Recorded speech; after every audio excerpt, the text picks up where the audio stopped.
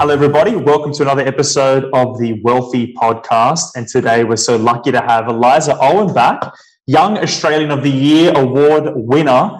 Eliza, thank you for joining us on the show today. Everybody loves hearing from you. And it's an especially interesting time in the market with it being Freedom Day yesterday. We're all coming out of lockdown. What's happening in your world? What are you seeing in the market? What's the latest and greatest from CoreLogic? Yeah, well, thanks so much for having me, Dom. It's great to be here again. It is certainly an interesting time. It's been an extraordinary couple of weeks for numbers on the housing market, announcements around the housing market. And as you say, with restrictions easing across Sydney and soon Melbourne and the ACT, we've started to see a lot more transaction activity coming through, particularly in the new listing space. So if we look over the past 4 weeks, we've seen an increase in new advertised properties of about 27% at the national level. So it's been a really big, listings have kind of sprung up around the delayed spring selling season.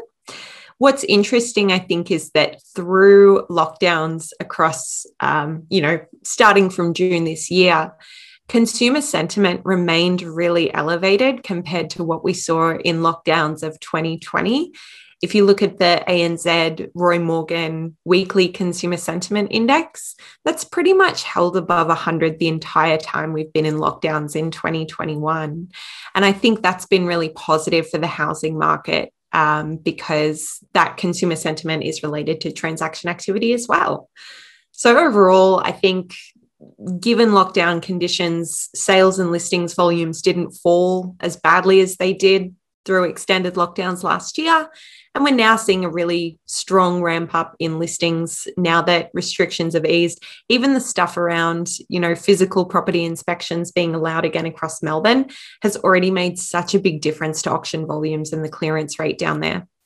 It's interesting. There's a lot happening in what you've just said there. I mean, sentiment remains high through all of the 3 months that we were in the hard lockdown. Mm-hmm. And you've just said that there's been a 27% increase in the number of listings.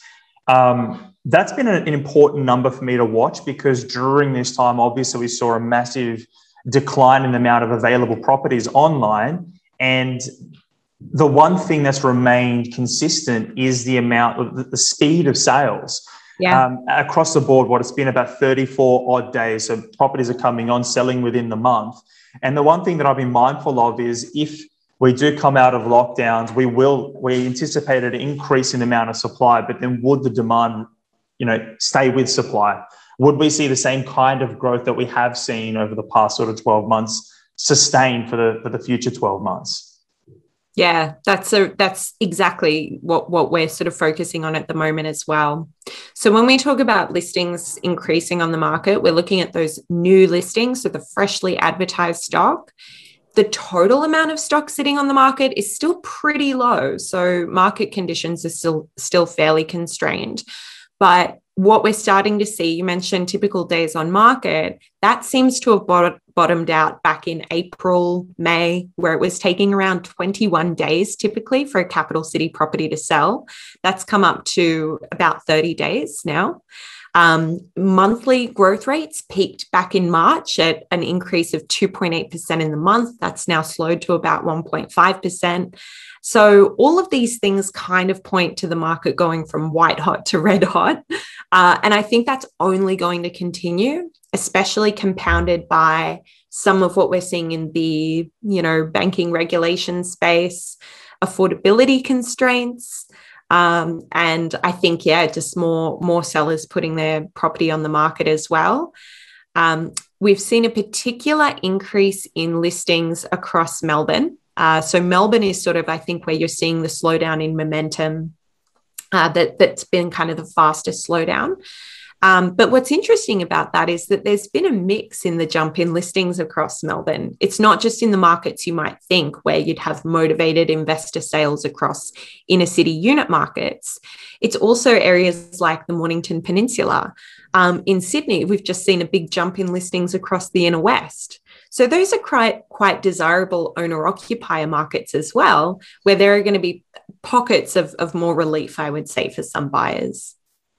So there's two things I wanted to touch on there. One being the recent changes that have happened with APRA and the fact that they're making it a little bit harder, not much harder, but I think it's more of a signal that there may be more to come. And I read some of your recent reporting.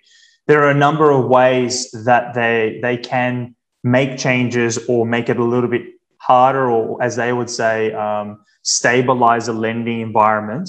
Do you see much more coming in? And if you do, what changes do you anticipate? I think, really good question. I think it will depend on the impact of the current changes to lending that were announced last week. So at the moment, APRA's made this slight tweak to their serviceability buffer, where previously, if you're applying for a mortgage, you're tested at your ability to service that mortgage on a buffer of 2.5 percentage points above the product rate on offer. So that's been tweaked. So it's just gone up to 3 percentage points above the buffer. And for some borrowers, that won't make much of a difference at all, because they might have already been assessed on a relatively high floor rate that the banks are using as well. The banks have to use whatever's higher between their own floor rate and the 2.5%, now 3% buffer. So if any impact, it would probably have a bit more of an impact in the investment space where mortgage rates tend to be higher. But APRA believes on average, it would only limit borrowers' capacity about 5% for the typical borrower. Now, I think that would have some impact on the market. And I think what's interesting is that there's even been this call out to what's called an announcement effect, where investors see that the regulators are starting to intervene. They don't anticipate that capital growth is going to be quite as high as a result. And so you get investors kind of changing their decision-making around that as well, which just goes to show how sensitive the housing market is becoming to those kinds of macroprudential interventions and regulations. But I think the general consensus is that it could help to further slow down demand a little bit. It probably won't have that much of an impact. What the regulators will be looking at is other indicators of lending stability, like the portion of new mortgages that go out on a debt to income ratio of 6 or more, for example. That's one of the major ones they've flagged. And APRA did mention in its letter to lenders that if that area of lending didn't calm down and stabilize a bit, they would potentially take more action. But by the sounds of things, that is a pretty complicated thing to do for them to try and limit the portion of debt to income lending on 6 or more. So, yeah, I think for them, that would be maybe more of a second last resort, depending on the impacts of the changes they've recently introduced, which is set to take effect end of this month, by the way. So that's interesting. It does sound like the parts of the market they're trying to hit the most it's the investors. So even going for the debt to income ratio of 6 or more, that really is targeting investors and speculators and trying to take that additional heat out of the market. But what I've noticed, and many have, is the last time they really but tried to regulate investors, there was a significant impact. And some of the latest reporting was, when was it? 2017-ish, roughly, when they put the lending limit restrictions on investor interest-only loans. Yeah. And there was a decrease in some markets, 10 to 20% odd. Yeah, so the limitation was announced in March 2017, and they said by September 2017, the portion of interest-only lending that goes out from your new lending has to be capped at 30%. And it did create more of a shock to the housing market, particularly where investors were highly concentrated, because investors were much more likely to utilize interest-only loans at that time, and probably still are. So the result at the national level was a peak to trough decline in values of about 8.5%. Across Sydney, the decline was about 14.5%. And as you say, some submarkets saw more of an impact there as well. So this could also be a lesson learned from previous macroprudential changes, where the risk of a housing market downturn could reduce some of the drivers of the economy that we've been seeing recently in the housing sector, where regulators are trying to make more subtle changes than the dramatic changes that we're seeing in the previous cycle. And, with all of that in mind, where are you seeing the opportunities? Like, what you and I have been talking about one of your favorite cities, Launceston, for a while now. Aside from Launceston, which I'm interested to hear about, are there any other sort of broad or interesting pieces of data that are sticking out to you that you think are early indicators of, mass movements, or something that is a run that we should be following, or maybe counter-cyclical investing, as we tried to talk about last time? Well, counter-cyclical, I'd still say your inner city apartment markets, they've been pretty subdued since the start of the pandemic. I can only imagine that would change in the long term when we start to see more normalized flows of overseas migration. The only caveat there is who knows how long that will take. And who knows if when we do see the return of international visitors, are they going to be going to cities, or would they too prefer going to some of Australians' popular regions? I think that in terms of some of the indicators that are signaling ongoing strength, I've been looking closely at the sales to new listings ratio. So this just tells us on average how many sales are occurring for each new listing added to the market. Kind of relates to that supply demand I was talking about earlier, and where we're seeing more of an increase in new listings. The sales to new listings ratio is much weaker across Melbourne, particularly Melbourne units, sitting at about 0.9, which means there's 0.9 sales occurring for every new listing that's added to the market. But if you look at somewhere like Canberra, there's 1.8 sales occurring for every new listing added to the market. So almost 2 sales happening for every 1 new listing that's added, which says to me that there's still a lot of momentum to go in that market. Incomes there are relatively high. And of course, that sales to new listings ratio is also being influenced by the fact that supply levels would have been quite low amid lockdown conditions as well. Ongoing strength in that ratio is also observed across Adelaide, which I've always thought of as a real kind of quiet achiever of the Australian housing market. It's often been very steady in its capital growth, very steady in its sales volumes. It's taken off in the current upswing. And I would say that there's probably a shortage in the delivery of a lot of new housing, or a lag constraint in the delivery of new housing that is creating greater price pressures there as well. So I think, but in terms of the growth trends that are specific to this cycle, it's still very much the coastal lifestyle markets. Even as we do see a path out of lockdowns, some of the best performance over the September quarter has been along the coastal markets of New South Wales, coastal markets of Victoria, the Mornington Peninsula, the Latrobe Gippsland, the coastal suburbs of that region, where all of Southeast Queensland's coastal suburbs, essentially. So, there's tons of opportunity. I also think with Southeast Queensland, you've had that added dynamic of internal migration to the Sunshine State.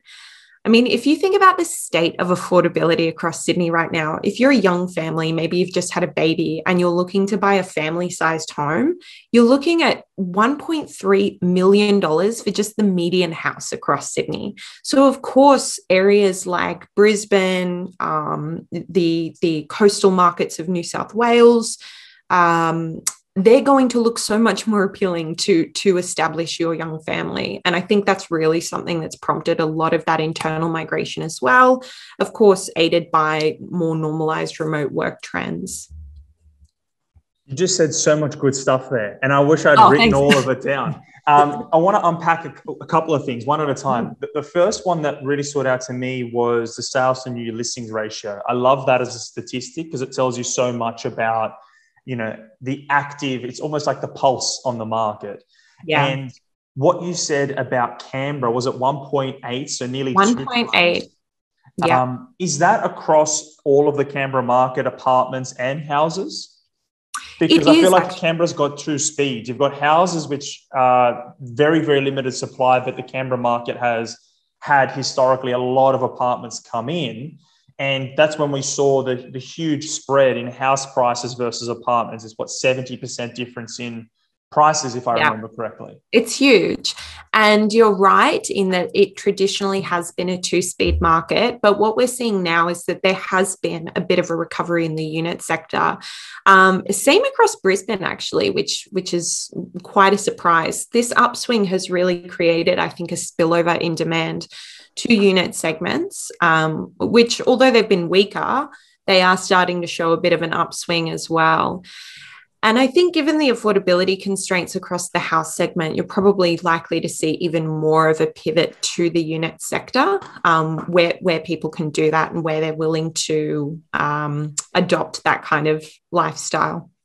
And I say that as well, where I feel like when affordability becomes more and more of an issue, there are two ways that people start to behave. They run to density or distance. Yeah. They either go further away from CBDs or they go into high rise or, certainly, townhouses and smaller, more densely packed types of properties. I'm surprised that, both surprised and kind of not, to hear that the Brisbane market is moving for units. I mean, it makes sense to me that the Brisbane market is running. The internal state data says that, I think March to March this year, it was 40,000 odd people went to Brisbane. And that was the major winner of all the interstate migration, the affordability and weather. And it's good to hear that the apartments are starting to move, because that's been the story that so many people have been sort of flouting for a while, waiting for the apartments to move, and they've done nothing. Do you see that this Brisbane market movement is going to continue? Or do you see it, petering off? Is it just a short wind movement, or will it keep on performing as well as it has been? Yeah. So I guess I should say as well, it's that kind of whole Southeast Queensland. So the Gold Coast and the Sunshine Coast have even outperformed Brisbane, in terms of lifestyle alternative markets. I think the good thing about this period for Southeast Queensland is that this has kind of kicked off a virtuous cycle. Once you start getting higher levels of migration, you start getting higher levels of economic demand because there's more people in the area. Once there's higher levels of economic demand, you need more labor to fulfill that. So your employment starts to rise, and the increased amenity starts to be provided for that higher population as well, until it gets to some kind of capacity where, traffic congestion becomes an issue and things like that. I think with the kind of newfound freedom around normalized work, assuming there isn't too much of a pullback from corporations in terms of return to workplace settings, that this could be a really good long-term thing for that market. So I don't necessarily see it going I don't see it going backwards. Obviously, there will be a kind of downturn for this cycle eventually, but I think net, it's going to be a really positive long-term thing for that market. Okay, that's a great answer. I love that, the virtuous cycle. It's something that people should think about a lot more often, because it will hit a moment, but normally it hits its moment when affordability gets too high. And then that's when it's like, well, it's a good thing for you because now prices are too high. And I know that you're a busy lady and you've got plenty of demands in your day. So I'll round it up with this last question. You mentioned something important that many investors and homeowners don't want to admit to. The property market will drop at some point, and there will be some negative price growth, if you will.